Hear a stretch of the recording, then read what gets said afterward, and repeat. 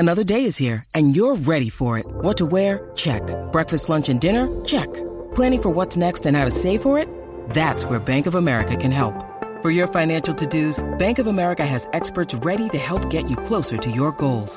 Get started at one of our local financial centers or 24/7 in our mobile banking app. Find a location near you at bankofamerica.com/talktous. What would you like the power to do? Mobile banking requires downloading the app and is only available for select devices. Message and data rates may apply. Bank of America N.A., member FDIC. I'm trying to elevate small talk to medium talk.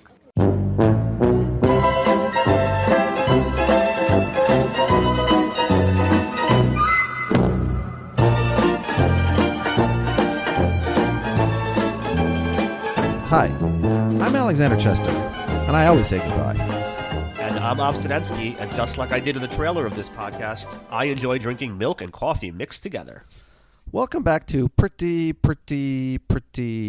Good, a Curb Your Enthusiasm podcast.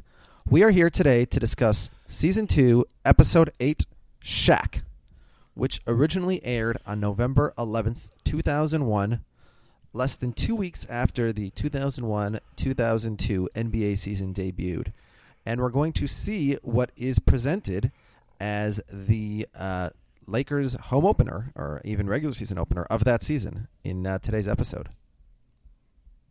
The Lakers, of course, in November of 2001, coming off 2 consecutive championships, and they would win a 3rd consecutive championship that season as well. And so quite a get for Larry David to get the reigning back-to-back NBA Finals MVP, the best basketball player in the world at the time. And he gets him on his show. We will discuss this at the end of the episode, but a huge star for Curb Your Enthusiasm here in Season 2.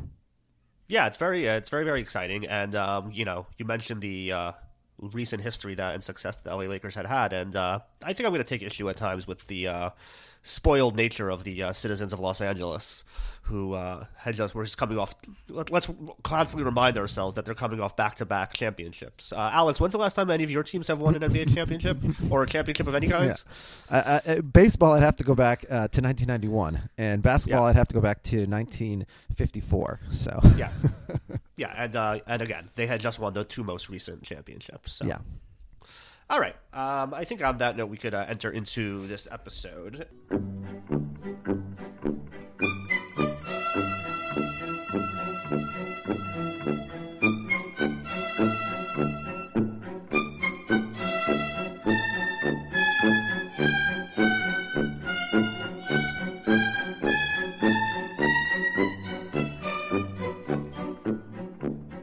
With Larry and Cheryl. They're out to dinner with some of their friends. I think these are all people that we have not seen before. Yeah, and we'll probably never see again, the way it works. Yeah, I think so, but who the hell knows? And they're just making a small chit chat about nonsense, something about your kids are getting older, yada yada. Larry starts going on one of his weird Larry David bits where he's ruminating about how the bottom of the broccolis have been cut off and the broccoli's not good anymore. He also thinks cauliflower isn't very good. I'm not a big fan of either of those. I would say I like cauliflower slightly more than broccoli, but I could do it without either of them. Yeah, and everybody's ignoring him, which is sort of par for the course. Yeah. Just like you just ignored my thoughts on broccoli and cauliflower. I don't really have strong takes on broccoli and cauliflower. Sorry. That's fair. Nor should anyone. So a young fellow named Jeremy gets Larry's attention. He asks him if Larry would mind writing a letter of recommendation for him for an internship that he's seeking at an art museum. And you can tell already Larry's starting to recoil. He's his nose is twitching a little bit, I think. Yeah. And he tells Larry that he would be indebted to him forever if he would do that. And Larry says he likes the part where the guy is indebted to him. That part he's a fan of. But he's kind of hedging his bets. I don't know how good of a letter I would write. Why do you want me? But he reluctantly agrees to write the letter. Yeah. Now it is very annoying how, and this is sort of a constant theme in this show. So this is yet another example of someone who is apparently such a close friend of Larry's that he is going to ask Larry for a letter of recommendation, but we'll never see him before or after. And by the way, it's also very weird, even if he is a good friend, to ask in front of a crowd, right? You really put someone on the spot there where they're not really in a position to say no. And, of course, Cheryl obviously comes to Larry's, whatever the opposite of aid is, as she always does. And it's also not even clear, what connection does Larry have to this art, like I guess because he's a moderately famous guy, although in the world of Curb he's not even that famous. So it doesn't really make sense why this guy, like at least they could have said, oh, Larry, you're a benefactor of the museum or something, but very strange. Yeah, I also was confused, like why, other than just like, oh, maybe they'll know Larry's for some reason, and like, this is, but as you said, he's not like a real celebrity in real life at this time before Curb. Yeah. And then, and by the way, the acting in this scene is not great because it's a complete non sequitur to the Lakers season starting up tomorrow night. That's not a toast that comes out of nowhere with that group of people. That does not seem like a huge group of fans. And then also the guy says, when they lose, which is very seldom. Like, that is the fakest sports fandom I've ever heard. Like, nobody, actually, I correct myself. So yeah, you know who talks like that? LA? Laker Kobe fans. Because Lakers fans and Kobe fans are not like, but normal basketball sports fans do not talk like that in that sort of mode of language. Yeah, but there's probably a lot of fake bandwagon Lakers fans in LA who exactly behave like that. Yeah. Although they probably wouldn't be paying attention like before the season starts. Like, they probably just like wait till much like Shaq, they sort of work their way into it and they get excited by playoff time. Yeah, exactly. Yeah. And as it's brought up, Larry mentions that actually he's going to the game tomorrow night, even though he's a Knicks fan. Yeah. And Larry says he'll be rooting for the other team because there's nothing that he enjoys more than seeing 19,000 people being unhappy. Yeah. Which I totally get. Yes, I mean I've lived not in Minnesota for most of my life. I've lived in New York for most of my life by this point, or a significant chunk of it. So I've attended many games rooting for the other team. It is enjoyable. But, sorry. So I just meant that like I get that like that Larry's the type of person that like obviously like just loves to see that. I actually like I wouldn't enjoy that. Like I always like think that like I don't want to go to like an opposing game because I'll feel like so lonely, and like I'd rather just like watch a big game with like friends who are all rooting for the same team than like be like the guy like clapping amongst 20,000. Well, I don't I don't go to a Mets game and root for the Dodgers. Only if it's your team. If they're playing my team, I'm rooting for my team, and if they're playing some generic team, then I'm either not cheering or I'll cheer with the crowd. I don't mind. Yeah, but meaning like if the Jets were like ever in the AFC Championship game, which they have been in Pittsburgh, for example, like I never considered going to that because I wouldn't think that would be fun. Like either they're going to lose and that'll you're suck. In a different circumstance than me. Your circumstance is you live at home where your teams play. Right. You can go to all their games. The only chance I get to see them is when I'm in the minority when they come to New York. Yeah, that's fair. Yeah, but like I've always if I lived in Minnesota, I wouldn't go to New York to watch the Twins play at Yankee Stadium. That would be very bad. Right. Yeah. I've done it when I've been like in random cities, on trips and stuff. But it's not as fun as being at home. But yeah, anyway. Yeah. But so back to dinner where Larry gets a second homework assignment. Here. So Bob, a fellow named Bob, excuses himself to go to the bathroom. His wife takes this as the opportunity. She tells everyone at the table Bob's birthday is coming up, and I want to make a birthday book for him, where each friend will make a page. And with a picture, a poem, a story, something, that you want to say to Bob, artistically in some way for his birthday. So I've been involved in making these types of books, but like they're never for like adult friends to each other. It's like something you make for your grandmother. Yeah. And also, like these are Cheryl's friends. So, and Larry will actually tell Jeff that in the next scene. So why are they bothering Larry? Like, why is Larry the one who has to make the page? Cheryl should make the page. And then Cheryl can bother Larry to help her make it funny or whatever. But it's insane that these homework assignments are all going to Larry. Larry doesn't know these people. And he even makes a point of that later. He'll say, oh, how do the other acquaintances take it? Like, these people really have some balls to impose on Larry the way they're doing. Yeah, well, it's weird because, like, I guess maybe it's just, like, people are so used to, like, celebrities that they take advantage of them almost. I don't know. I guess. I don't know what goes on in L.A. L.A.'s a crazy place. Yeah. When you have a chance to talk to a celebrity, especially one from L.A., you should be respectful of their time and not ask them personal questions. Yeah. That's what you call a spoiler later. A teaser, ladies and gentlemen. And make demands of them. Yeah.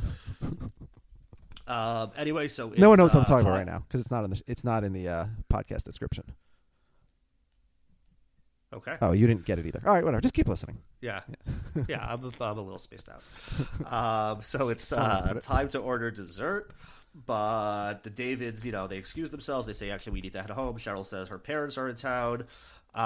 Larry's like, oh, but I want to leave some money, but like no one's paying attention to him. They only pay attention to Larry when they need him for a favor, yes. Right? Like if Larry wants to talk about broccoli or offer money to them, no, Larry doesn't exist. Yeah.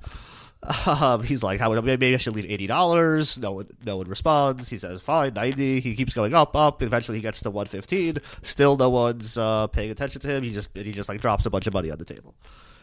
As they start to head away, Cheryl, I would say, very rudely reminds Larry to say goodbye. And he kind of is like very annoyed by it and like says like goodbye in an annoyed voice. And then they head outside and he's mad at her for embarrassing him, I think rightfully so.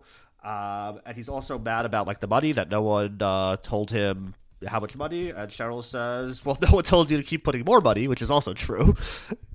So they have a little tiff. I assume you're on Team Larry here. Yes, of course. Continuing to put out additional money was pretty stupid. Like, there was no reason for that. Yeah, but he's also, I would assume, probably, if not the wealthiest, then easily among the wealthiest. So. Oh, we're going to get into Larry David's wealth later on as well. Yes. Okay, so we head back home. Larry and Cheryl walk in, and we hear the sound of Cheryl's parents bickering at each other. They're playing categories, whether Arabia is a country. I think what the episode does very well is like perfectly capture the type of stupid arguments that people have when they're playing categories, and like the different things that people will try to give as answers that are bullshit and like argue for them in a bullshit way. So I thought that was very well done. Yeah, I've never played categories, but I can see how that could happen. Oh, really? Oh, it's a fun game. I think you would like it. I think you would not be fun to play against. Yeah. Okay, fine. Yeah, you would come up with like ridiculous things and justify them. Like peanut butter or Arabia? Yeah, exactly. You would come up with like, well, technically, and we'd like, shut up, Chester. Tomatoes and fruit. Anyway. Yes, it's a quote something. So Larry wants no part of this. He heads upstairs, and Cheryl's dad wonders, don't you say goodnight? So this is going to be a recurring theme in the episode. I would say this was probably my least favorite part of the episode, was the don't you say goodbye, goodnight joke. Anyway, so we head upstairs, and Larry is asking Cheryl about how this page for the birthday book works that now he has to do. He also says he's been working on the letter of recommendation. He starts doing a couple mock letters orally to Cheryl, making it a fun of the fact that he barely even knows Jeremy, and he doesn't even take what he does seriously as any sort of real art. Basically saying, Jeremy, I'm the last person in the world you should have asked to write this letter, is essentially the message. Yeah. All right, so we... By the way, I do love, though, how Cheryl is, like, so excited to play... Like, you want to play a quick round? Like, that looks like the least appetizing offer ever. Like, you say I would want to play this game. If I walked into the house, and I love my in-laws, I'm close to them, but, like, and they were playing a game of categories, and I'm not... I don't know. It does not seem like a good game to me. No offense. Yeah, well, keep in mind, this is also, like, 2001, where, like, adults on, like, do. a weeknight would be like, oh, let's play a board game. Yeah. Because, like, the internet doesn't exist yet. Yeah. I would want to go, yeah. I'd be mad at my wife. She, I thought she was rude with the goodbye reminder in front of her friends, trying to, make me look bad. She threw me under the bus with all these homework assignments. I'm not looking to play categories with her and her weird parents who have this passive-aggressive attitude towards me. And it's not even clear in my house, by the way. House categories even, they're very rude. Yeah. House categories even exist because, like, as you know, like, the only time you would ever play a board game is on Shabbos because you can't watch TV. But categories you need to write for. Oh, you can't even play it on Shabbos. So, yeah, we have a couple of those board games. It's very annoying because, we play board games with the kids on Saturday afternoons. And then, like, Clue, for example, you can't play you can only play Clue on weekdays. So, although during quarantine, there's been a lot of time for board games. So. Yeah, so the answer to is why does categories exist for quarantine? So we head to the next morning.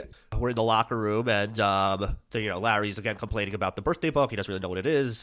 Jeff mentions, by the way, I can't go to the game tonight because Susie's mom is sick, and so Susie has to go be with her mom, so I have to be with the kids tonight. But he suggests to Larry, why don't you give my ticket to Richard Lewis, and the two of you could go together instead. And I was wondering, it didn't really occur to me at the time, but having seen where the episode goes, and maybe when we talk about it, it'll make more sense. But, like, nothing really happens with Richard Lewis later that, like, couldn't have happened with Jeff there. And it was just, like, I thought weird that, like, they just decided to, like, sub out Jeff for Richard Lewis here for seemingly no reason. Yeah, it really makes no sense. Like, the difficulty which Jeff implies of having gotten these tickets, and then there's almost nothing that would stop him from going to the first game. It doesn't really make sense. And if it does, like, his two best clients, like the two people he most wants to, like, give a favor to in the world are Larry and Richard. If that's the case, Jeff must be really struggling in his job because Larry David hasn't done anything since Seinfeld and Richard hasn't done anything in like 20 years. Well, okay. So what I would say is his number one client is probably Larry David by far. But what has Larry done since Seinfeld to make money? Nothing, but he's perfectly fine keeping Larry happy for all of the wealth he's probably generated for him in the past. And like, who knows? Larry Yeah, David well, will I probably. guess this is assuming that Larry was Larry's manager dating back to 1989. Yeah, I would guess okay. more likely he became Larry's manager in like 95 or something. All like right, that. so but maybe he's the one that sold the syndication rights or something like that. Nah, maybe.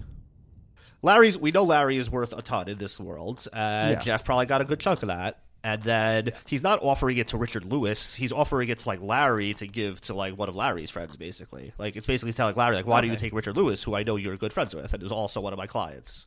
Yeah, okay. I think they needed a better excuse for why Jeff couldn't go to the game. Yeah, especially Then- since it ends up not really making a difference. It's not like Richard Lewis is like heavily involved in what happens at the game.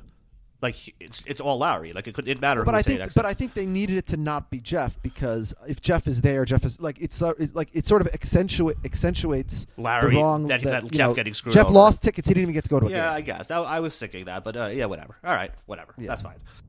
That could have been a chance to get a cameo of another star, by the way, in this episode. Jeff could say to Larry, and by the way, I'm not sure like Jeff does have any other big clients, because we see in season 10 that he's really, really excited when he possibly has Clive Owen is a possible client, and he's going bonkers. He's like, such exciting, such a big get it would be. Like, we never see a single other client of Jeff's ever in 10 seasons of the show. Yeah, I have no reason to think that Jeff is any good at his job. Yeah. He's not overall displayed or portrayed as a competent person. Yeah. Larry hasn't done anything on the show. I mean, he tries to make like over the course of the Curb universe. What does Larry do? He does a Broadway play that doesn't seem to do well at all. He does Fatwell the music. Like, what is Larry doing to make money for Jeff? Yeah, Virtually no, nothing. he's only made one successful thing. Yeah, and Jeff. So I'm not really sure how Jeff is putting money on his kids' table. But anyway, Yeah, maybe not We'll going have to keep forward, an eye but on it over the- I feel like if you got Larry David at this point in his career, he was worth like investing time in. sure, yeah. Like, he's- but you also need to make some. Yeah, but he's you probably need to your make some biggest money. client, though. I would still think, just based on his pedigree. Okay, so all of a sudden, speaking of managers, in walks Albert Mayo. The actor's name I think is Albert Mayo. I can't even remember which one is I wrote down Albert Mayo, then I wrote parentheses Joe. Which one is which? Do you know? Yeah, so Paul Reiser plays Al Mayo. Oh no, not Paul Reiser. It's a guy named Mark DiCarlo. But doesn't it look just like? Yeah, Paul I Reiser? also thought it was Paul Reiser for Yeah. sure. Okay, so why did I write Joe? Okay, I don't know what's going on here. Okay, so so it's Albert Mayo, and he is Shaq's agent. And he says, oh, yeah, he just mentions, like, you're going to love the seats tonight that Jeff has. Like, you should be really excited. And also, by the way, Shaq loves Seinfeld, which Larry gets a kick out of. Larry asks Jeff if he could take a look at something on his back. Jeff is unsure. He's like, I don't really know what it is, but, like, you should probably go see a doctor. Oh, by the way, over there just so happens to be the doctor of the Los Angeles Lakers. Why don't you ask him to look at it? So It's completely insane and inappropriate of Jeff. Like, it boggles my mind. Like, to tell Larry to bother Dr. Wiggins, it's bad enough to ask a doctor that you're friends with to look at something in a completely different specialty. By the way, he's an orthopedist and he's supposed to look at like a dermatology issue. But like a complete stranger, it boggles my mind that Jeff would tell Larry to do this. It's really crazy. yeah, it would be one thing if like he walked Larry over and be like, hey. If maybe Jeff knows him, Right, but that's what Jeff I'm saying. Jeff knows him, but Jeff knows he's a stranger to Larry because Right. It's very But strange. like, it wasn't clear to me whether Jeff knows him or just recognized him. Yeah, but either way, it seems like an inappropriate thing to do. Yeah. So Larry, asks the doctor, and he says, immediately says he's running late. Tells him to make an appointment, which he shouldn't do because he's not that type of doctor. So like that's very, not good professional advice for Larry to make an appointment with him.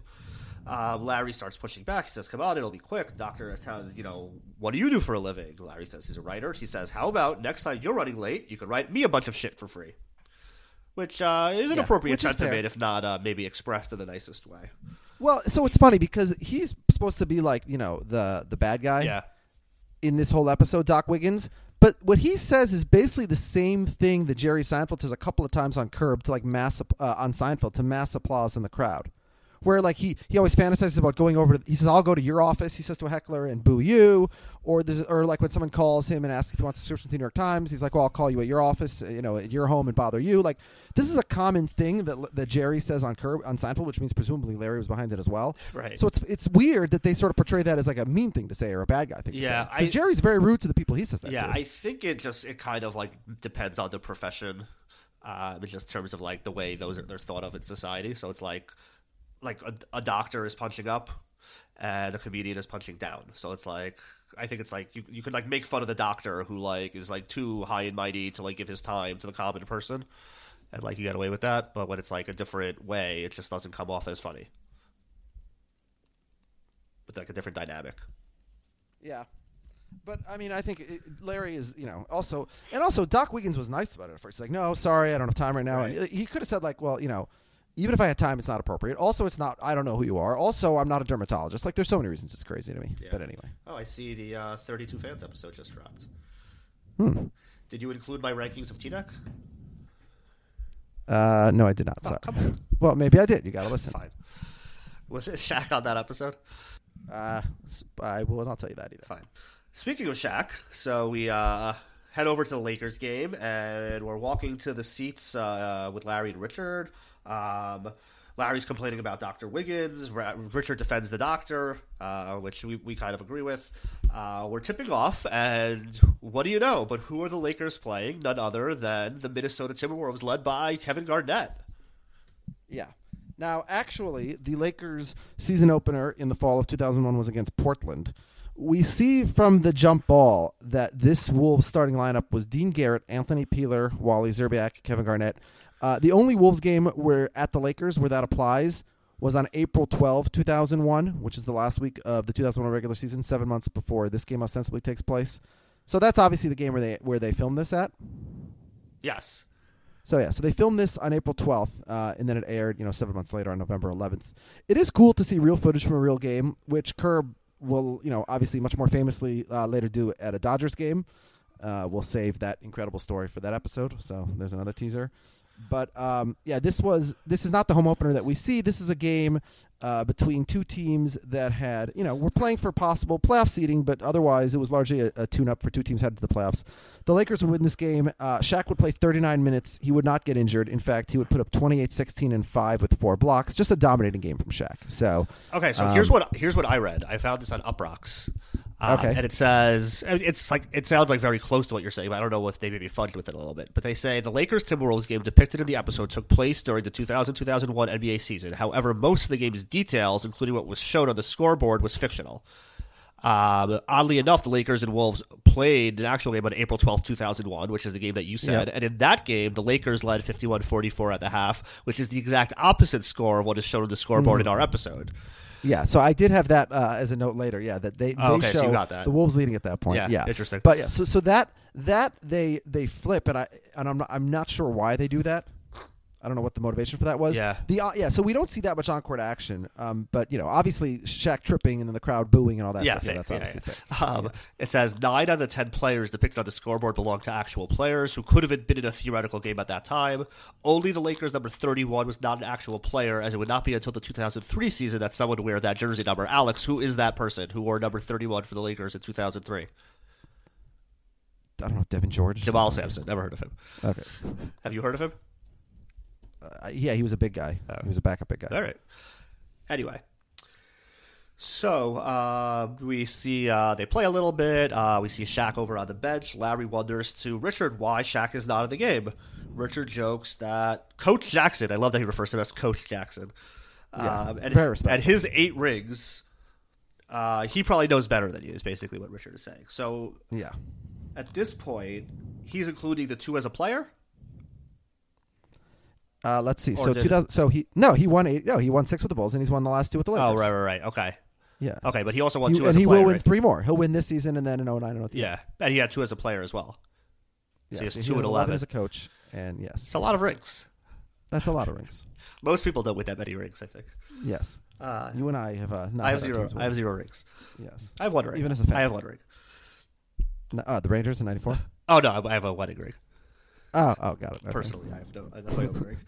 I don't get the rings usually when my teams win. You don't. Now, I actually do happen to have many rings because I bought, to troll the members of my longtime fantasy football league, I bought myself rings to wear to our draft a couple years ago after I had won the previous season. And I bought a ring for every year I had won, which means that I have 5 rings. Nice. We have, in one of my leagues, we have like a sweatshirt that says like league champion on the back. And you get like a trophy with the year that you won. Okay. What do we? I mean, we have an actual trophy also, but the trophy goes from person to person. But the rings stay with me. That's forever, right. Yeah, so. we do similar shtick.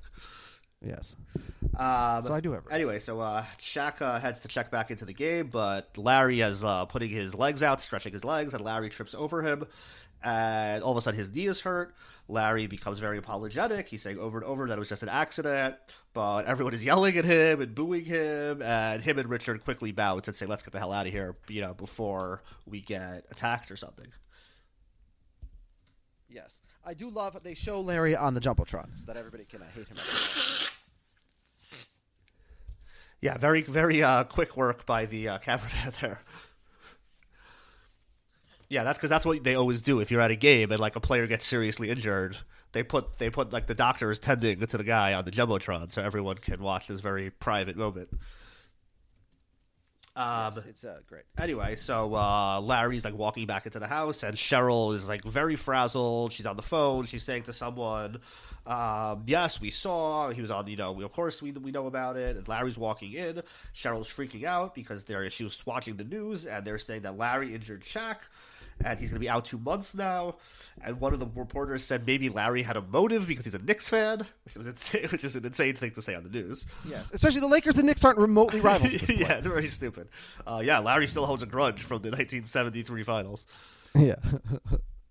Yes, big rivals, Lakers and Knicks in 2001, 2002. Yeah, Larry's pissed off. He's like, yeah, I had a motive to kill him. Like, what are you talking about here? Ridiculous. Meanwhile, Cheryl's dad keeps complaining that they're making too much noise and he's distracting him and Cheryl's mother from watching their show as the phone continues ringing off the hook. So the next day, we see Larry kind of walking the streets of L.A. People are recognizing him. Someone calls him an asshole. Larry's not happy. Jeff runs over to him and he's like, what the fuck? Larry insists. Hold on, you skipped the don't you say it, yeah. But yeah, you don't like that joke you said. Oh, I missed that one. Okay. Yeah. Cheryl's parents are amazing in this episode. Such a well-executed stereotype, I think. Yeah, they're well done.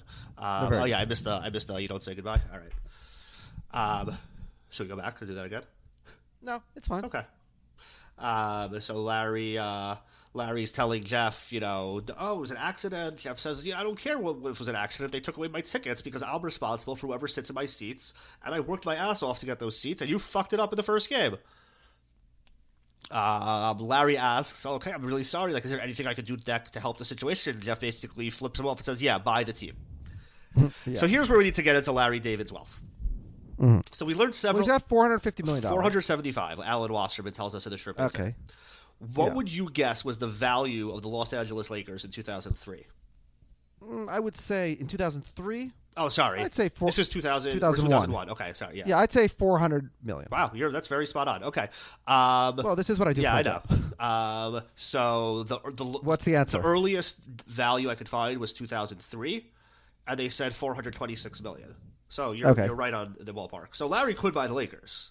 Obviously, he's not putting all the cash down. He's going to borrow some, get other investors, but he could be the lead investor. It's not a complete impossible. It's not crazy. Yeah, except Jerry Buss isn't selling that team, obviously. Right, but Larry could make good on his on what Jeff wants. Yeah. But Larry certainly could have become a minority investor on the team and gotten access to floor seats. Right. Yeah, that's true. Although immediately after having tripped the best player, it's probably not the best time to ask. Although, you know what? Shaq immediately lets bygones be bygones, so maybe Jerry Buss would be cool with Larry also. Yeah. Larry calls us, hey, listen, I'm really sorry. Actually, I'd like to buy, get involved with the ownership of the team. That's not an impossibility. Yeah. And what would you say the Lakers are worth today? Today? Yeah. 3.1.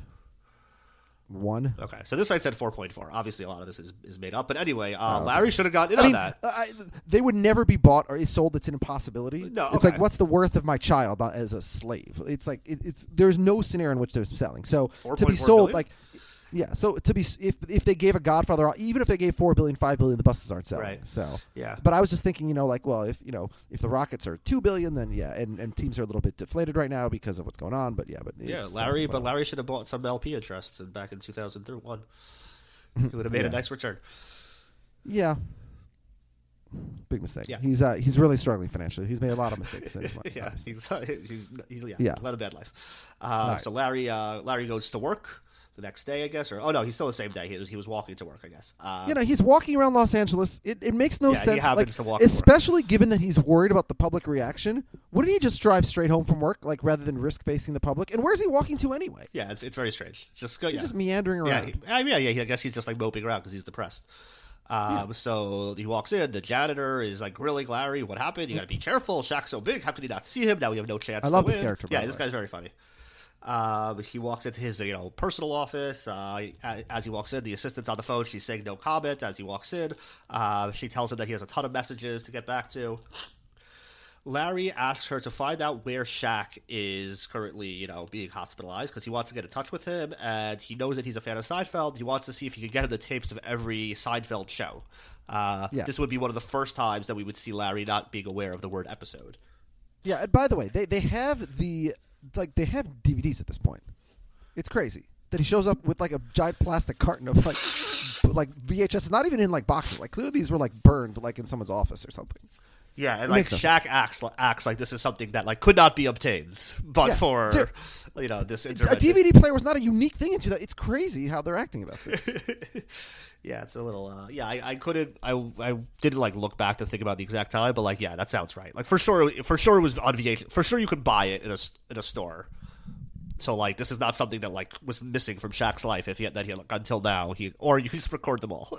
Everyone I know had Seinfeld on tape. Yeah. It was on TV 5 times a day. At this point, I had all the episodes burned on CDs from the YU Network. I mean, it was 2002. It was a year later, but still. Yeah. Anyway, so she also asks her if she knows anything about these birthday books and what he's supposed to do. We see him sitting at his desk trying to write. I don't think it was clear whether he is working on the letter of recommendation now or the birthday book. Obviously, I don't think it definitely doesn't matter, but... Anyway, he's very frustrated. He's not making any progress, and he heads out. This assistant surprisingly exclaims, "No goodbye." So once again, don't care for this joke. And we immediately see Larry embark on what I would call a good luck montage. He's on the streets. A guy next to him is standing. They're both standing on the curb, and a car passes by and hits a puddle, and it nails the other guy, and Larry's fine. He arrives home, and immediately as he pulls up, he sees Cheryl's parents are packing the car up because they're heading out because it's just too busy and noisy over here with everything going on with the Larry and Shaq scandal. Yeah. Now, how did Cheryl's parents get here? Because they live in Florida. I would have assumed they flew. But that car doesn't. You can't rent a car like that. That looks like a car that they own. Yeah, I wasn't sure. Maybe. This is the same question I had about Thor, by the way. Yeah. Well, yeah. I mean, I think Herb doesn't pay a lot of attention to these things. Yeah. Yeah. It does. Yeah. That was the car that was on the lot that day. Yeah. And, wherever they filmed. Yeah. Well, I think they said we need a car that looks like it would belong to old people. Right. So then Jill comes by and she tells Larry, "You know what? I decided. Forget it about the birthday book." Yeah. Jill, to me, by the way, has a real Elizabeth Warren vibe. Interesting. I didn't think the voice, the haircut. Yeah, I could hear that. I love how she shows up in person on Larry's driveway the way that folks frequently do to Larry David. Yeah. But you got to drive all the way there to have an awkward conversation with somebody. Right. Yeah. But that's it's a TV show. Yeah. Don't just want was she ever your teacher or just her husband? No, I was signed up for her, but then I was actually it was very inconvenient the 2008 election for my my possible professors because I was registered for her for the spring semester of spring of 2009, and then she was no longer on faculty, and then there was someone else because she went to do the Consumer Protection Bureau.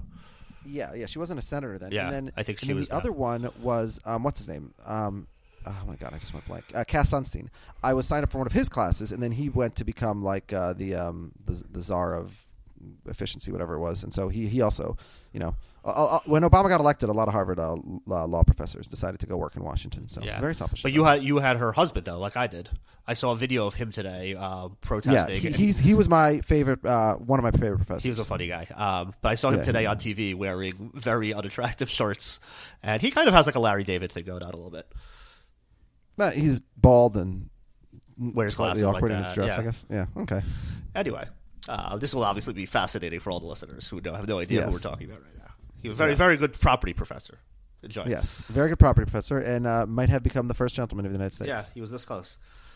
Yeah. Anyway, so Larry, and then we'll get to this again. He does this twice. For some reason, instead of acting relieved, decides to like lead into it and start playing the guilt card and say, "Oh, it's such a shame because I made such a great page for him, and like you would have loved it." But she wants none of it. And what Larry's theory is that nobody wants to have anything to do with him anymore because of the Shaq incident. Now, I thought we could examine that because only one of the I don't think Larry's parents left because like they're embarrassed of Larry. Like I think they just thought it was just like it was chaotic over there. They wanted to get out. Well, but it seems sort of more like a bizarre, like a thing you'd see in Seinfeld, whether it was Bizarro or like the Even Steven episode. Like because there's one bad, very prominent thing happened to someone else involving Larry, everything in Larry's life is good. He doesn't get splashed on the street. No one so it's not per se that no one has anything to do with him. It's just he all of a sudden has good luck with everything. Yeah. It's not like the guy whose car sprayed the guy next to him but not him did that on purpose. Yeah, but like what are the motivations of Jill, and then the next scene we'll see. They clearly, they don't want to be associated because all of a sudden it's been decided that whatever pull Larry had with the county art, whatever the heck it was, now it would backfire. Oh, the guy who injured Shaq on purpose because he has a vendetta as a Knicks fan endorses you, you're not going to lose the job. Yeah, and then, Jill doesn't want him at Bob's birthday party. Now, Bob is a huge Lakers fan. We did see that in the first episode, right? In the first scene. So in that scenario, I guess it makes a little bit of sense. But yeah. It's it's very funny, but if you think about it too much, it's sort of, if you pull a thread at all, Yeah. So Cheryl says she wants to head over to Starbucks, and she also wants to get away from Larry, and Larry insists on joining her. Yeah. So we get to Starbucks, and Larry's in like a very good mood. This is the best mood Larry's ever been in his entire life. Yes. Cheryl orders a mocha, and Larry says, "I'll have a vanilla." One of the vanilla bullshit things. You do whatever you want. Some vanilla bullshit, latte, copper vanilla thing. bullshit. Yeah. Whatever you got, I don't care. It is highly ironic that this will later become his profession. Yes. It would later become an expert. Also, this Starbucks has no line whatsoever. You almost never see a Starbucks with no line, especially when you cut to the other side of the room and they have tons of customers sitting there. Well, maybe everyone online left when they saw Larry David because he's so I guess, part of Larry's good luck is that he shows up and immediately there's no line. Yes. That's true. Yeah.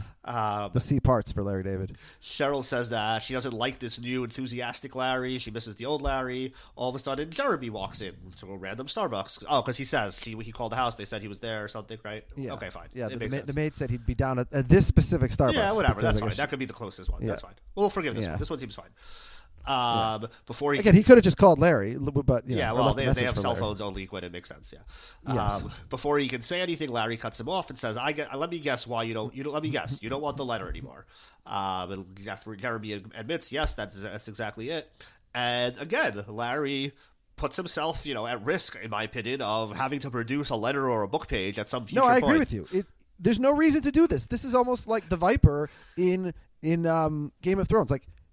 Like, just kill him. Yeah. Just end the relationship. Yeah. Say, okay. Leave the door open a sliver. Yeah, that's too bad. Thanks for letting me know. Yeah. Done. Then don't say you already wrote it so that if he changes his mind a week later, he's like, oh, can I have the letter now? And you'll be like, oh, shit, now I have to go write the letter in 10 days. Yeah, 10 I have a personal version of this. The way I proposed to my wife was I worked it out with Film Forum, this theater in New York City, where she thought we were going to a premiere of some movie, and it was a whole we got fake tickets, and they put a little thing on the marquee, and we walked in the theater, and it was just the two of us. So my initial plan was that I would make like a little fake documentary about our relationship, and then it would end with me proposing to her. But they couldn't. They didn't have the ability to do that. They could only play audio, not video. And so I had started on this process, and I had interviewed a couple of mutual friends and of her friends, but I had some raw materials, but nothing had been put together as a movie or anything like that. And I ended up all that was we just played a song. But I mentioned to her at some point that I had started to do this, and so she would bring up to me frequently, well, I want to see the movie that you made that you were going to use, and I'd be like, oh, I'm not sure it is, because like the reality is because I knew I didn't have to make it, I basically stopped. So I just have like a few like clips of interviewing a couple friends of hers. Yeah. And it was a very bad thing for me to say, oh, I had this whole video I would have used if I could have used it, because I should have easily seen her say, well, you could show it to me any other time. Right, yeah. So I made the same mistake here. Yeah, so Larry does it twice in this episode, and I guess he's just he's walking on sunshine, so what could go wrong? Yeah, well, he doesn't suffer consequences the way that I did with my wife. Fair. She's forgotten about it now, so don't bring it up to her. So Larry's he's so excited about the string of good luck that he offers the whole store free coffee and donuts and Danish and bagels. Oh my, I said to myself. And I think this is like the first time we get that like really like upbeat Curb music. I don't, maybe we've heard it before, but it was the first time I noticed it, and this will become like one of my favorite like little Curb interludes. Yes. Larry loves what he's drinking, the cafe latte. He asks what's in it, and he's told milk and coffee. He responds, milk and coffee? Who would have thought? Milk and coffee. My God, what a drink. Yes. It's milk and coffee mixed together. This is like one of my favorite Larry bits from all of Curb. Like I used to like quote this all the time. Basically every time I get It's originally from Seinfeld. Is it? I don't even remember that. The milk and coffee is a Where latte? Kramer gets cafe lattes for life. Yeah. Because he spilled the coffee on himself. Yes, that I remember. Yeah, and so they say, what is a cafe latte anyways? And he's like, and Kramer says milk and coffee, and Jerry makes a joke about that. Oh, I don't remember that joke. Okay. Yeah, I guess I've just more associated that with being a Curb line now. Interesting. Well, yeah, I don't, what is the exact line in Seinfeld? Now I'm forgetting. But I could Google that, but that's fine. Let's just keep going. Yeah. And Cheryl's basically had enough. She's annoyed. She says, let's get out of here. What a terrible wife. She doesn't enjoy seeing her, like, there's few things in life that bring me more joy than seeing when my spouse is legitimately, like, happy. It makes me happy to see her smile and laugh. And Cheryl doesn't get joy from her husband being happy. She's like angry. She's like a bad spouse. She really is. Yeah. I guess, but like if the guy you married is Larry David, like who you're just like used to him, like that's the guy that you like. Not that he's being like weird. But she doesn't. But she likes Larry not being Larry. Like she likes when Larry wants to go to the beach, right? Yeah, Cheryl's very demanding. She married Larry, but she wants to change Larry. She wants him to be a little more socially appropriate. She wants him to be a little more fun. She wants him to be a little. I don't know. It seems weird to me that he's so happy. It's not at her expense. Yeah. Cheryl's not great. I agree. Yeah, sometimes if you're a very wealthy older man and you marry a very attractive younger Gentile woman, she's not going to be great in every way. Yeah. Okay. That's fair. So he goes over to the hospital and he's looking for Shaq's room. Yeah. And this hospital, by the way, will tell any stranger where Shaq is located. Yes, of course. Yeah. Oh, yeah. Go Shaq's room. Yes, on that floor. He's that room. Head over. No problem. Yeah. And all of a sudden he sees a random doctor. He asks him to look at his back. The doctor tells him it's solar keratosis, but it's probably benign. It's from the sun. Don't worry about it. Now this guy, Barry Diamond is his name, the actor. He was immediately recognizable to me from Seinfeld, but I couldn't place it, so I looked it up. He plays the awful comedian Pat Buckles. Oh, okay. Remember the guy who who keeps coming on after Jerry and Jerry's Like he's like that's like the metaphor for like the shows following Seinfeld. Yeah, exactly. So so he's the one playing the mental patient, not doctor. Spoiler alert. Maybe some people are watching and then listening. Like scene by scene. We should put it like scene by scene timestamps so people can do that. That'd be funny. So Larry is thrilled. He says, more doctors should be like you and just give out medical advice to random strangers and ask them, which should have been kind of a warning sign to Larry. Yeah. There's a reason more doctors are not like every this. single person in a hospital wearing a gown is a doctor. Yeah. There's a reason more doctors aren't like that. They're not mental patients. He's not even wearing a gown. He's wearing scrubs, I think. Yeah, he's wearing scrubs. Yeah. So he heads over with the tapes. He asks the nurse if she could give them to Shaq. Right then, his agent Albert arrives. We decide his name is Albert. The agent arrives. He says, Al Mayo. Yeah. He says how it's so nice Larry came and he should come in to see Shaq. Larry's worried, because of the whole incident. But Albert insists there's no hard feelings. Everyone understands it was an accident. And anyways, this is going to be a great gift. He loves Seinfeld and he's going to be in bed for 2 months. Like this was such a good gift idea. Yeah. So, Impossible to get. Yeah. In 2001. So they walk in. Well, it could be that it wasn't impossible to get, but like it still could be a nice gift and just like a nice thought. But yeah, they act like this is like, oh my god. But you know what'd be nice? The actual box set Yeah. of the DVDs, not a bunch of random loose VHSs in a giant plastic container. Yeah, it's probably like Larry had somebody record it off someone's VCR. Yeah, that's what it looks like. It's very strange. So Very they ghetto. walk in, and Shaq is playing categories with his girlfriend and the team doctor who we met earlier. Yeah, so Doc Wiggins just hangs around with Shaq all day? That's his full-time job? Well, yeah, I was gonna ask about this. It seems like he switches between being the team doctor and like Shaq's personal doctor assistant of sort. It's not really clear. So they're playing categories, and the category is dairy product. The letter is P, and Shaq has tried to play the word peanut butter, insisting that because it has the word butter in it, it must be a type of butter. Now, can I ask you a question? Yes. Having never played categories, does it have to be that the first word has to start with the letter, or either word could start with the letter? No, because this is an internal contradiction from Saudi Arabia earlier in the episode. Because if peanut butter, let's pretend peanut butter is a dairy product, for argument's sake. But it doesn't start with B, it starts with P. Unless you're saying it's okay because the second word starts with B. But if that's the case, then Saudi Arabia should have been acceptable before because Arabia starts with A, even though Saudi Arabia doesn't. Okay, so See what I'm I'm saying? not sure I followed all that, but the peanut butter would be fine as an answer to like if the category was spread with the letter P, peanut butter would be But fine. okay, wait, no, not with P, with B. It's B, this category. No, it's P. It's P? Yeah. Oh, okay, so forget everything I just said. Yeah. The other words Oh, we so his we'll argument is learn that it later starts are with P. I see. pendant, The Porsche, operative Popeye. word for the dairiness is butter, but the operative word to qualify for the category Yeah, is so peanut butter. Yeah, so peanut butter is not a dairy product. That's the reason why it's no There's good. a consequence when you don't place categories Yeah. in research ahead of time. Yeah, that's okay. We're glad we can educate people about how categories works. Yes. It's a fun game, but there's no time to ever play it. So Albert and Larry head on in. Shaq recognizes Larry. He's like, you can see it takes him a second, but then Larry apologizes. Shaq kind of like rolls his eyes. He's like, well, how does an apology really help me? Larry reveals the great gift. I have all of the Seinfeld tapes, and Shaq is very excited. He pulls Larry into the categories conversation. He asks him whether peanut butter is a dairy product. Larry knows whose bread he needs to butter right now, and he says, absolutely. Yes. Whose bread needs the peanut butter, actually. Yes. But yeah. So this was a very good job by Larry reading the room here. Yeah. Aisha Tyler, by the way, I thought she does great as Shaq's girlfriend. Yeah, here. she's very just good. Sort of very. Yeah, she's also like, I think Shaq's wife at the time was sort of famously like very, very short. Like there was a massive discrepancy in their heights. Yeah, But Aisha Tyler's like quite tall. there would be a massive discrepancy with pretty much any woman, but yeah, I hear you. But that's why it was especially, because Shaq wasn't married to a woman who was 6'1". He was married to a woman who was like 4'11" or This something. woman is not But- nearly as big as Shaq. Yes.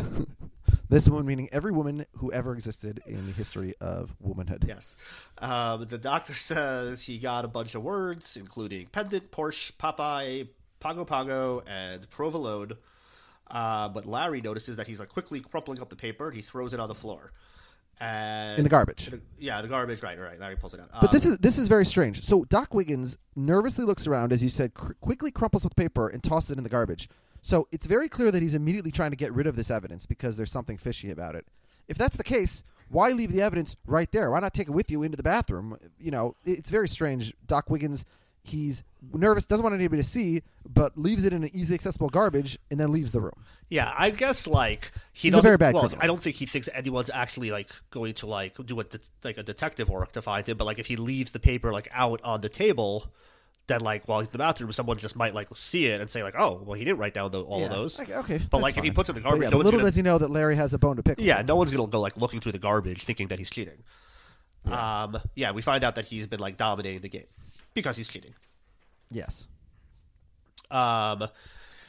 So Larry picks up the paper. He reveals to Shaq that the doctor didn't really write down Pago Pago or provolone, and they're shocked to learn that he's cheating. Doc comes back out of the bathroom. Shaq calls him out. He plays dumb at first, but Shaq is, he's providing the evidence. Shaq says he's done with him, and he's fired. Yeah, I guess, if this guy's cheating at categories, it's, this is probably just like the final straw of like other bad acts. Like this is not sufficient on its own to like lose his job. Well, we will discover bad acts later on in the scene. But it makes no sense. Yeah, he gets violently thrown out of Shaq's office because of categories.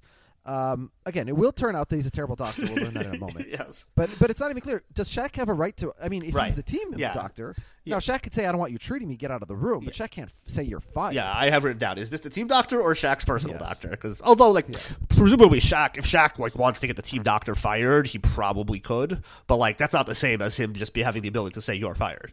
Yeah, he could just say, "Get the hell out of here." Right, and then could tell his agent, call the GM and tell him, I want that team. I'm not coming back. And of course, it's not uncommon for players to have difference of opinion, medical opinions between the team doctors and their personal doctors. Yeah, this happens all the time. Yeah, or it could just be that Jeff misidentified. Maybe it's just Jeff has sat in those seats before, so that's how he recognized the team doctor. But really, that's Shaq's personal doctor. He just assumed he always sees Although that's Shaq's personal doctor wouldn't be sitting there and treating him in the middle of the game.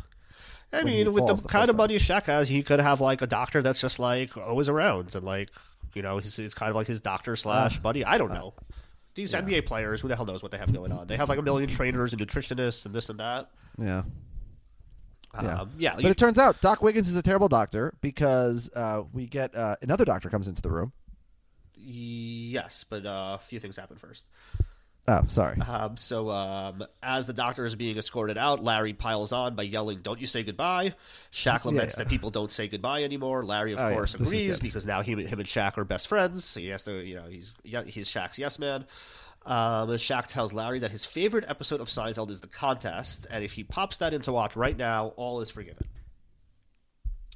Where does The Contest rank on your rankings? And if while you're checking, if you let me know where they rank on my rankings, because I assume you have easier access to that than I do. Yeah, I should have been warned ahead of time that we would be discussing this. Oh, I thought it was kind of obvious. Yeah, The Contest is the number 1 overall episode. Really? Consensus, really? Interesting. By a massive margin. It's not even close. It is number 1 according to Vanity Fair, Vulture, CS, IMDb, SC, I don't know. Ov Sanetsky has it number 17. You are the lowest, tied with Jared Jerome, of all my rankers at 17. All right. And I have it number 1 all time also. Yeah. I mean, 17 is still very high. Yeah.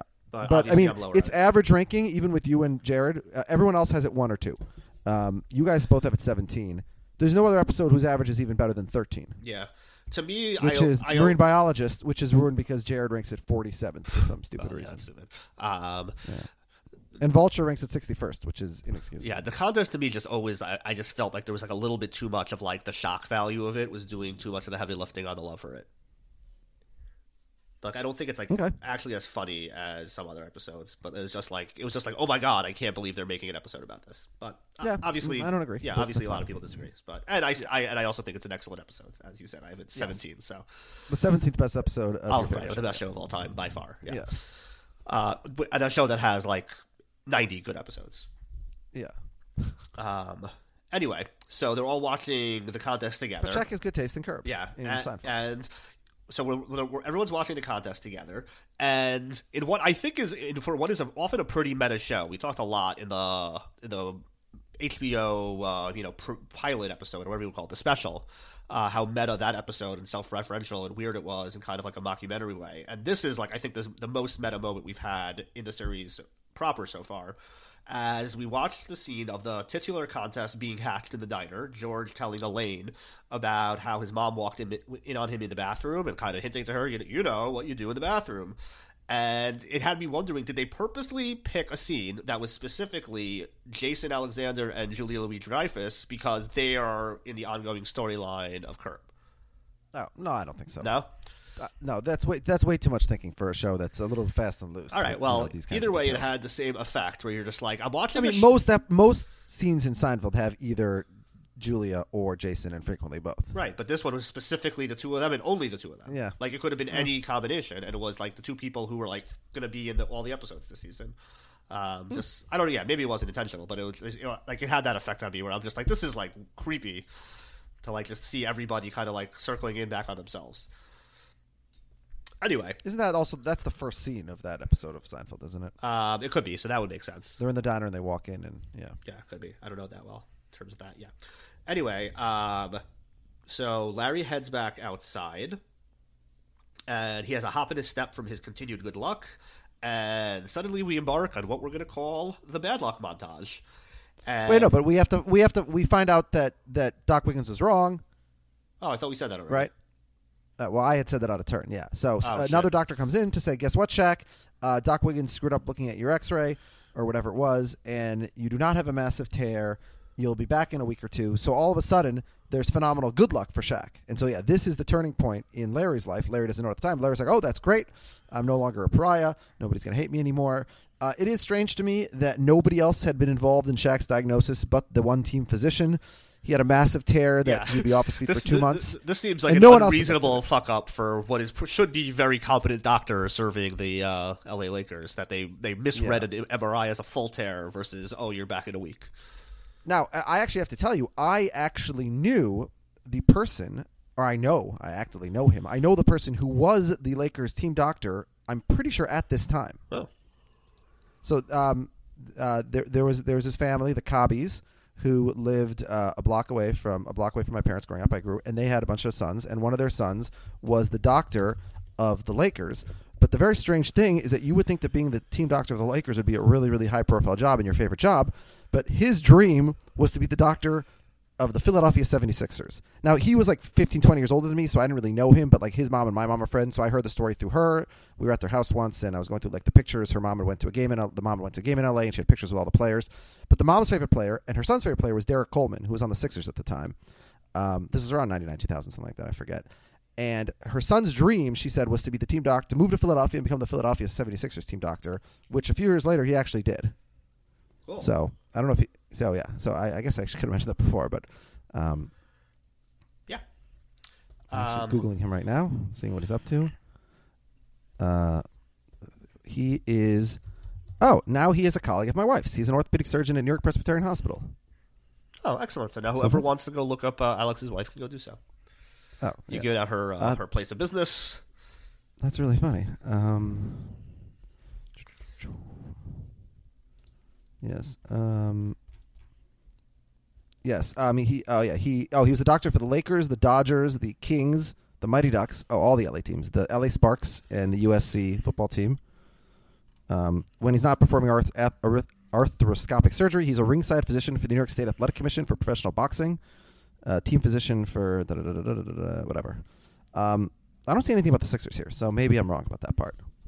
But I do remember his mom saying that his dream was to be the doctor for the Sixers because of Derek Coleman. Cool. Anyways, yeah. Anyway. So that's the real Lakers team doctor. Not Doc Wiggins, who... It's funny because Doc Wiggins, the actor, is most famous for Brooklyn Nine-Nine, where he plays a sort of a buffoon. Did you ever watch Brooklyn Nine-Nine? Yeah, but I don't remember. Oh, now I recognize him. Yeah, I didn't put that together. Yeah, so when I first saw this episode, I hadn't seen Brooklyn Nine-Nine, but now when I see the episode, I look at Doc Wiggins, I'm like, well, of course he's a buffoon and a bad doctor, because he's like an incompetent, like double cop. And, yeah. Anyway, so Larry is... So good news for Shaq, and yes. seemingly good news for Larry. Turns Larry's luck around. Larry heads outside, and he has a hop in his step. He's very excited about his continued fortune. And suddenly he gets nailed by a car splash, and we proceed on a very sad... Which is the reverse of the previous car splash. Yeah, so we proceed on a very sad bad luck montage. We see him get a parking ticket, and then suddenly overwalks the doctor from earlier who diagnosed his back, and he asks Larry for a ride. Larry recognizes him. Oh, you're from upstairs. The other doctors, two other people, hospital workers, run over. They grab him. Larry realizes this is not a doctor at all. The men inform him that they're taking him back to the 6th floor, psychiatric. And Larry realizes he has no idea what is on his back at all now. The episode. Now I have a couple issues here. I don't know. I don't see how this is bad luck. This is actually very, very good luck, because before he was under the erroneous assumption that it was fine because a non-doctor had told him that that's not actually good luck. That could be very bad luck if it turns out something serious. He doesn't get it checked and he dies of skin cancer. So the fact that he finds out this guy's not a real doctor, that's good luck. If he had gone home thinking he was fine, he could have, God forbid, been in a much worse situation. Yeah, in the long run, it's good luck, but in the moment, it's bad luck. Because it's like this thing that he was freaking out about that he felt better. Now he is going to go back to freaking out until for days. But it's like, oh, thank God I found out this guy's a mental patient though. Before, you're definitely right for real. But that's it's not. It also it's very evocative to me. The two guys in the white coats running out of the hospital to chase him to catch him of the Pigman episode of Seinfeld. Yes, where they're chasing the Pigman down the halls. Anyway, sorry. So continue with your episode recap. No, that's it. That's the end. Yeah, no, that was my joke. Oh, okay. Sorry. Fine. Yeah.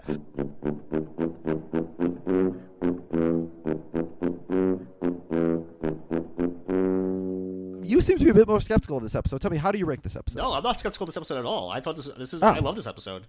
Okay. This has, there's some like things that are like silly, and I really did not like the goodbye running joke, but everything with Shaq is gold. Yes. The scene at the Starbucks is one of my favorite scenes of the series. Oh yes, of course. Yeah. Oh, and the two montages are also classics. So yeah, I'm actually gonna rank this tied for the best episode we've had so far. I'll give it 4.5, and at this point, I'm thinking maybe eventually I'm gonna have to go to a 5. I'm just like waiting for like some episode that's perfect, and maybe that's just never gonna come. But I'm gonna stay with 4.5 for now. Pretty good. Okay, so you gave Thor and Trick or Treat each 4.5 stars. Yeah, and so this is tied for your highest ranking. I love this episode also. I give it pretty good. 4.5, just like you. It's an amazing episode. I knock it down a half because of the sports inaccuracy. Okay. Although actually, as you mentioned, the last time they showed the score, the Timberwolves are winning by 7, and then Shaq immediately gets injured. So presumably things got worse for the Lakers from there. So I actually applaud Curb for creating an alternative history where the Timberwolves actually won this game that they actually lost. Yeah, and then I assume you'll be tonight preparing updated spreadsheets of all of NBA history from this moment on in that alternate history. Had the Timberwolves won that game on April 12th, 2001, yes. How much do things change? Yeah. So, so 4.5. To me, this is the third best episode that we've had so far. It's just behind Trick or Treat, which I gave 5 pretties to, and it's just a smidge behind Thor, which I also gave 4.5. Yeah, so we have the same top 3. So that's interesting. Yeah, great.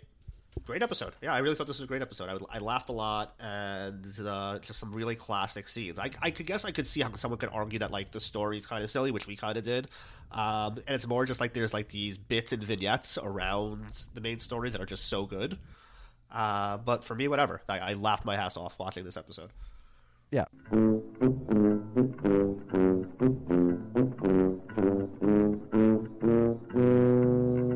Now, I don't even think I need to ask. I think it's so obvious. But who's the come with guy here? Oh, the come with guy is Shaq. Yes, of course. What a guy. He thinks this guy tripped him, costing him half a season, and he still lets bygones be bygones as long as they can watch Seinfeld together. Just a hell of a guy. Shaq is a first of all, he does the episode. That's amazing. He's being his amazing Shaq self, playing categories. He loves Seinfeld. His favorite episode is the one about a masturbation contest. I mean, Shaq is amazing. Yeah. He might be the best come with guy so far. Yes.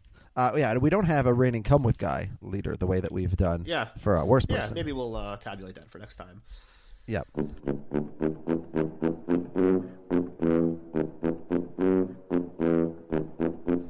All right, so now let's jump to the other side. Who is our worst person? Yeah, so I initially wrote down the team doctor, but then you convinced me that like he wasn't really an asshole in the first time. He's just cheating at categories, which I think is not enough. If it was both, that like he was a complete asshole the whole episode and then also cheats. Well, he's an incompetent doctor. Yeah, though. I guess it's still fair. He could still be the worst person. I guess it's between him and Cheryl, but I'm gonna give it to the team doctor just because like I'd rather give it to someone new than keep pounding down on Cheryl.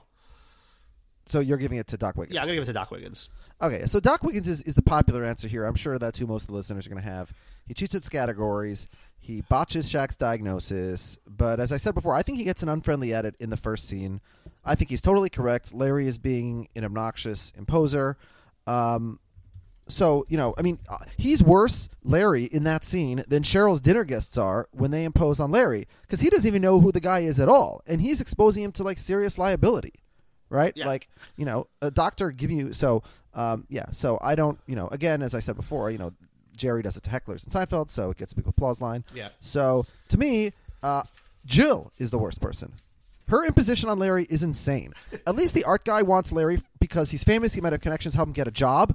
Jill is asking her friend's husband to do a favor for her husband. Larry and her husband are not friends at all. This is just a guy who's married to Jill's husband's wife's friend. And she imposes on him in front of the whole group to do this favor, and then she backs. I mean, Jill's terrible, honestly. Yeah, I didn't even think of her. Yeah, she's not a bad choice. Yeah, so I give it to Jill, but you give it to Doc Wiggins. That's fair. Yeah. We don't even need to discuss which actors and celebrities we have on the show. Of course, Shaq, he's number one, most famous person to play himself. But I do kind of love like the insane world where like Curb had gotten Shaq to play someone else, like He's a stockbroker who just moved in next door to Larry, and he's bothered that Larry and Cheryl play music too loudly or something. But speaking of Shaq, before we get to the mailbag, last week you had mentioned that you tweeted at Shaquille O'Neal, and you invited him to come on the podcast as a guest this week. And we left it as a teaser as to whether or not Shaq would be joining us. But we did get a response, and we have a third member of this conversation has just joined the Zoom chat. Now, I have to point out that his video is off. So I can't see, so we'll listen, but I'm not sure if it is Shaquille O'Neal or it could be a Shaq impersonator. I recently heard a guy named Zach on another podcast do a very excellent Shaq impersonation. So I don't know whether this is Shaq or Shaq impersonator. Again, I can't see him. I can only hear him. But Shaq, are you there with us? Right here. Oh, awesome. And this is the real Shaq? Yes, it's the Shaq. Wow. Yes. I didn't expect you to respond to, I mean, you must get like tons of invitations to come on podcasts every week, no? Yes, but I'm a big 32 Fans fan. I love hearing you guys rank stuff. I'm also a Seinfeld super fan, as we know now. Yeah. I love the contest. That's my favorite episode. And Can you name another episode of Seinfeld? Not off the top of my head. Yeah, all right. Your story checks out. Who are you, Charles Barkley? No, I'm not. I'm not that already? dumb. No, I was making fun of Bob. Yeah, so Shaq, you did say the contest was your favorite episode of Seinfeld in this episode of Curb. Let me ask you, did you ever participate in a contest like this in your life? Yes, actually. On team planes, on Lakers trips, we'd always have our own contest. Rick Fox usually lost first. And that makes sense. Yeah, was he looking at, in Seinfeld, they look out the window and they see a naked lady. I don't know when you look at the windows of the Lakers team plane, what you can see. So, or maybe Rick Fox had a rendezvous with JFK Jr. Yeah. Did JFK Jr. ever join the Lakers team plane? No, he did not, unfortunately. Who usually lasted JFK further in Jr. the contest between you and Kobe? Always me. I always won. All right, very impressive. Just like I won every finals MVP. That's true, you did. Can I ask you another question? In the episode, your significant other is played by Aisha Tyler. Did you and Aisha have anything going on, on the set, off camera? No. Or comment. on camera. I'm happily married. Don't want to offend the wife, so no comment. You were. Although I think, and I'm not that up to date on my Shaq personal history. I think the person you were happily married to at the time of that filming, you're no longer happily married to that person. Yes, correct. Yeah. Well, we can leave that aside. Do not want to incriminate myself, nonetheless. All right, this is like a huge get for our first guest. I applaud you. I thought we would. It's weird, because I've tweeted or DM'd a bunch of people who were extras on the show to see if they would come on, and none of them responded. But Shaq, before we were done with the podcast, I was already texting Alex and being like, "Oh, Shaq said yes, by the way, he's coming on next week." Although to be fair, there's no basketball right now, right? Yeah, no, he's probably bored. I get it, Shaq, right? You're bored. Yeah, definitely. Have nothing to do at home. Shaq, I have a question for you about your jersey number choices. So you wore number 33 when you were in college, and you came to NBA, you switched to number 32. Fine. You go over to the Lakers, you go to 34. You go to the Heat, you go to 32. The Suns, you stay with 32. You go over to the Celtics, which I don't even remember being a thing. He was on the Celtics, and you switched to 30. Yeah, I don't remember that at all. That's what they called me. Yeah, I have no memory of that at all. And you were number 36, which I guess they had a lot of retired numbers. So what would you when you think of what your number is? Which is your number? All of the numbers represent something equally meaningful to me. Fine. All right. The PR rep said in advance we should really ask about the numbers, so I see why he's not giving us a real answer. Shaq, are you and Larry David still tight 18 years after filming this episode? Definitely. Yeah. I've always was a fan. He's dope. I love the Jewish people. Just like even though he tripped you in that game, or fictionally. I guess that didn't happen in real life. No, it did not. Shaq would not get in. I would not get injured from a mere trip. I'm a big man. Let me ask you, what are the rules? Av and I have never been so fortunate as to sit courtside in an NBA game. How do they prevent something like that from happening in real life? That is a good question. I have no clue. I let the security handle that. Yeah, I'm just busy dunking and slamming on fools. Yeah. That's what I do. Shaq, so peanut butter is not a dairy product, right? Incorrect. Butter, that is what they call it. It definitely is a dairy product. I don't know where you but got peanut such margarine misinformation. is not, though, right? No, of course. No, Yeah. that's disgusting. That's ridiculous. What about almond Absolutely. butter? They're all butters, right? Almond butter, cashew butter. If it's got butter in the name, then it is a dairy product. Yeah, I guess that is the law. That is, exactly. Is Real Life Shaq a big categories fan? Definitely. I'm very competitive with both categories, contest, off the court. I'm always getting my competition on. Did you watch any of the Jordan documentary? Yes, I did. You're not as competitive as him, right? That's messed up. I want to mention something. In the Jordan documentary, they glossed over the fact that the Orlando Magic knocked them out, led by me. I defeated Jordan. The only player to defeat Jordan in a series in the 90s was me. Yeah, Just that's want true. to put that out there. Yeah, that's true. You don't get enough credit for that one. No, Yeah, I do not. Some people would really say it was Nick Anderson who did it. Well, 'cause he- Nick 'cause he Anderson taunted wasn't him. averaging 28 points and rebounds, 10 Fair. rebounds. Yeah, you're better than Nick Anderson. I give you that. Definitely. Not even a comparison. In fact, Alex, that's downright disrespectful. Alex, where do you have Shaq ranked on your charts of like best NBA player ever? No, I have a number 5 all time. Okay, so Number who's right 5. ahead of him? Right ahead of him, it's Yeah. LeBron, Jordan, Kareem, and Wilt. Shaq, who's better at basketball, you or LeBron? Well, I just want to say first, that's 5 spots too low. I am objectively the GOAT. There's no question about that. As they mentioned in this episode, I'm the best player that ever lived. End of I agree. story. I agree. Thank It's my you, co-host over here that's Yeah. putting you merely in the 5 spot. Yeah. I'm like Larry. I agree with what you say. Yes, I'm good friends with this Zach fellow, and he coincidentally has the same top 4 as Chester. So, but on my personal list, aka Shaq, I have myself number 1 by far. That's fair. No question. Yeah, that's fair. I'm so just struck by the enormity of our guest here. I don't know what to say. You Shaq, think was that with that, such a high profile guest, we should have made plans and come up with Shaq, that. did you ever watch that YouTube video of the game that you guys played against the Kings? Was that Game 7 Oh, with all the bad calls? You ever watch that YouTube video?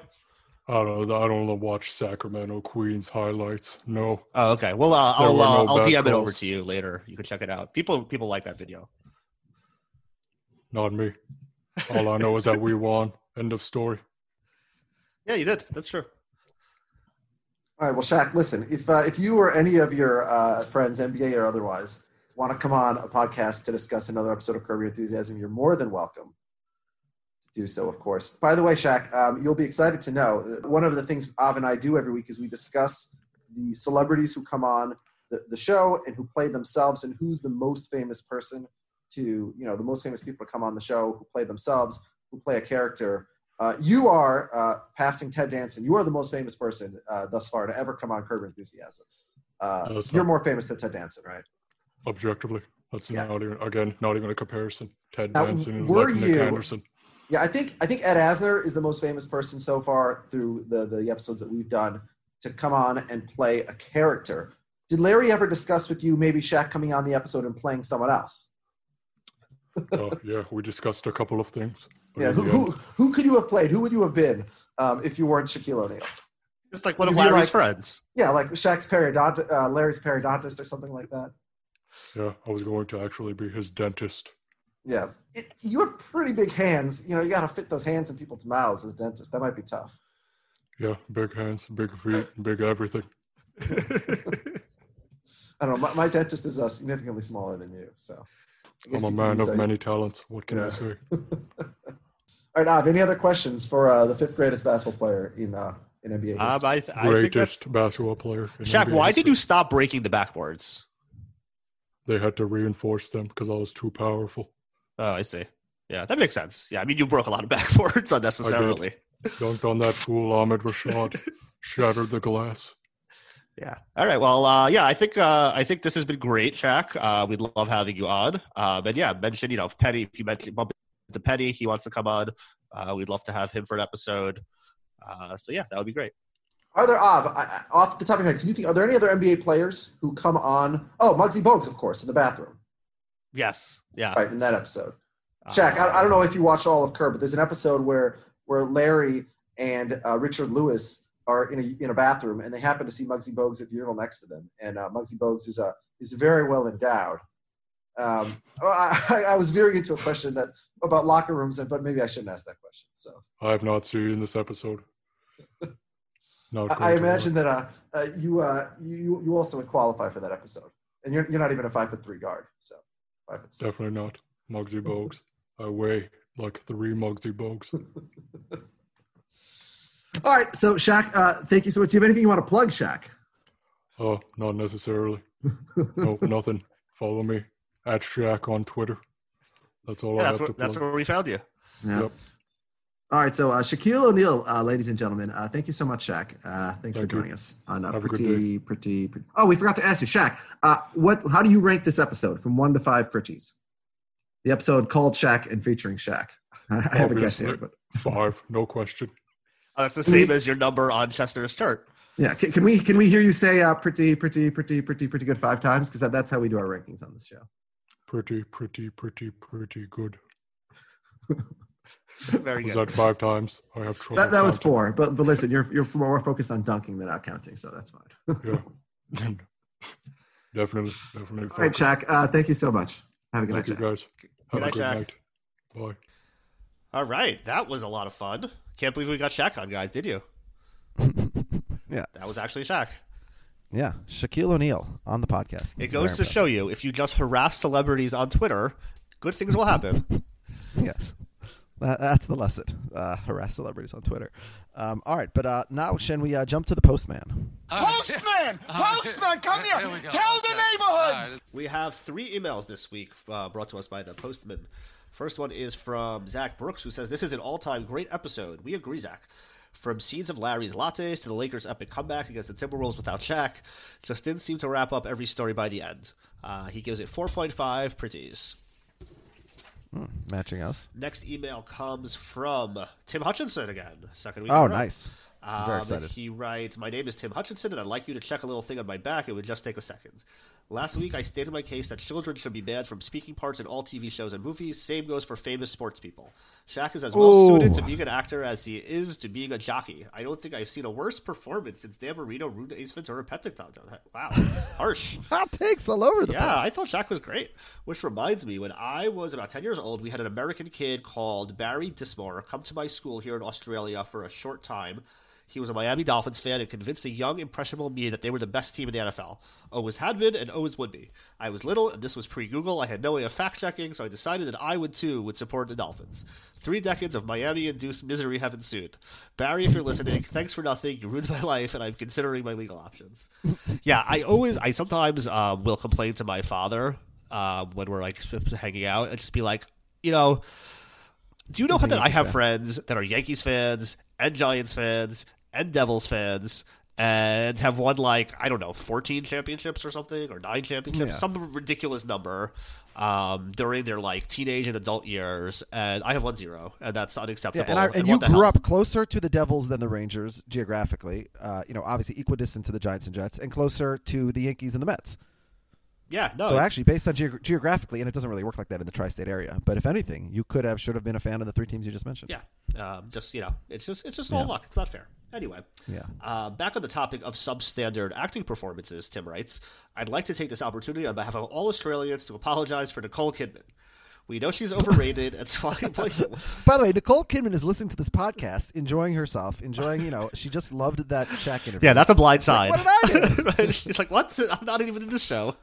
We need a trigger warning in the show notes if you are Nicole Kidman. Yeah, and if you're a famous celebrity that listens to the podcast, just let us know, and we'll say nice things about you because we're happy to have you. We don't care. We're not going to pressure you to be a guest. Yeah, but we'll just praise you with great things. Don't worry about it. Just let us know. Nicole, let me say for the record, I disagree with Tim. You're a phenomenal actor. Yeah, I agree. I love Nicole Kidman. We know she's overrated and swans around with a pouty, "Don't come near me because I'm better than you" look on her face, continues Tim. When we first foisted her onto the world stage, it was just meant as a bit of a joke, but it quickly got out of hand, and now we're powerless to stop her, not unlike how you guys select your presidents. Interesting. Plural there. So maybe Tim's politics might be a little bit more complicated than he lets on. Well, I'm just confused, how Nicole Kidman got compared to Trump. That's not something I was expecting. Yeah, interesting. Poor Nicole Kidman. That's a bad draw for her. Yeah. And all then right. Tim you got more in that email? Tim concludes. He says, "Just feel compelled to mention the distressing scenes we're seeing on our televisions all over the world. So sad. Mine and my family's love, respect, and empathy are with every good-hearted American. Really enjoy the podcast, guys, and appreciate the work you put into it. We appreciate your kind words, Tim, and of course our thoughts and hearts go out to all those people as well. We stand with you." Whatever the hell that means. We're on a podcast. We can't really do anything. Yeah. All right. Last email comes from Olin Allen.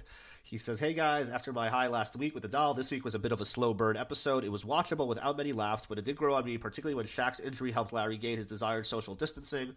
Felt like some French philosophical film more than a comedy. Still a change of pace, a lot that helps grows Larry's character, and overall a good part of the canon. Shaq himself was quite good and funny, particularly with his peanut butter winks. Hope you didn't misread that. Notable, this was a couple of years before the Steve Bartman incident. Seems slightly prophetic, but without the same levels of vitriol, given the lower stakes. I am sure there was a bit of a joy for Chester to see the Timberwolves win and Larry help them out. Surely worth a half-star boost for him." Yeah. For the Come With guy. No, again, we don't even know. All we know is they were up 51-44 when Shaq got hurt. Yeah, but So I guess we're all assuming probably that won. they except for Zach, who seems to think that the Shaqless Lakers will Zach, win. I think you meant Shaq, not Zach, Yes. but yeah. No, Zach Brooks. Oh, Zach Brooks, yeah. Okay. In his email. Yeah. The Come With guy, Olin says, "Is Jeff was in a down mood, but getting courtside seats, can't complain about that. The villain, very mild week. He goes with Cheryl, just very picky with Larry, pushing him to do stuff for her friends, and not willing to listen to his ideas. Overall rating, 3 pretty goods out of 5. He was thinking about 2, but 2/3 of the way through, it picked up in the final segment. And that is all." Yeah, so Olin, a quite different ranking. Now, I'm going to use that as a segue because next week's episode is very, very polarizing. Next week we have the baptism. So my rankings, the cumulative rankings I have, were going into season, season 9. So they were of the first 80 episodes only, and of those first 80 episodes, Ranker had this episode, the baptism, 68th, so 13th worst. The Ringer had it 67, so again, bottom 15 episode. Vulture had it 52, so a well below average episode. So a lot of people really, really, really hate it. But to me, the baptism, when I ranked the first 2 seasons a couple of years ago, I had the baptism number 1.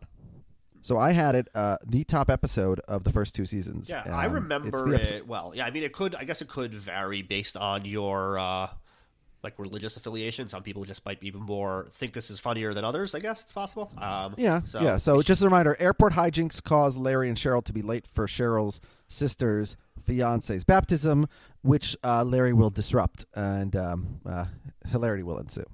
Yeah, I remember it very fondly. There's also a ongoing joke or something with Richard with Larry and the answering machine, which again we're going to see is probably a stolen Seinfeld bit, but. Overall, I think this episode is going to be very exciting, and I'm looking forward to watching it and talking about it with you next week. So join us next week, notwithstanding the opinions of the Vulture and the Ringer and the Ranker and everybody else. You heard that in my opinion, next week's episode is going to be... pretty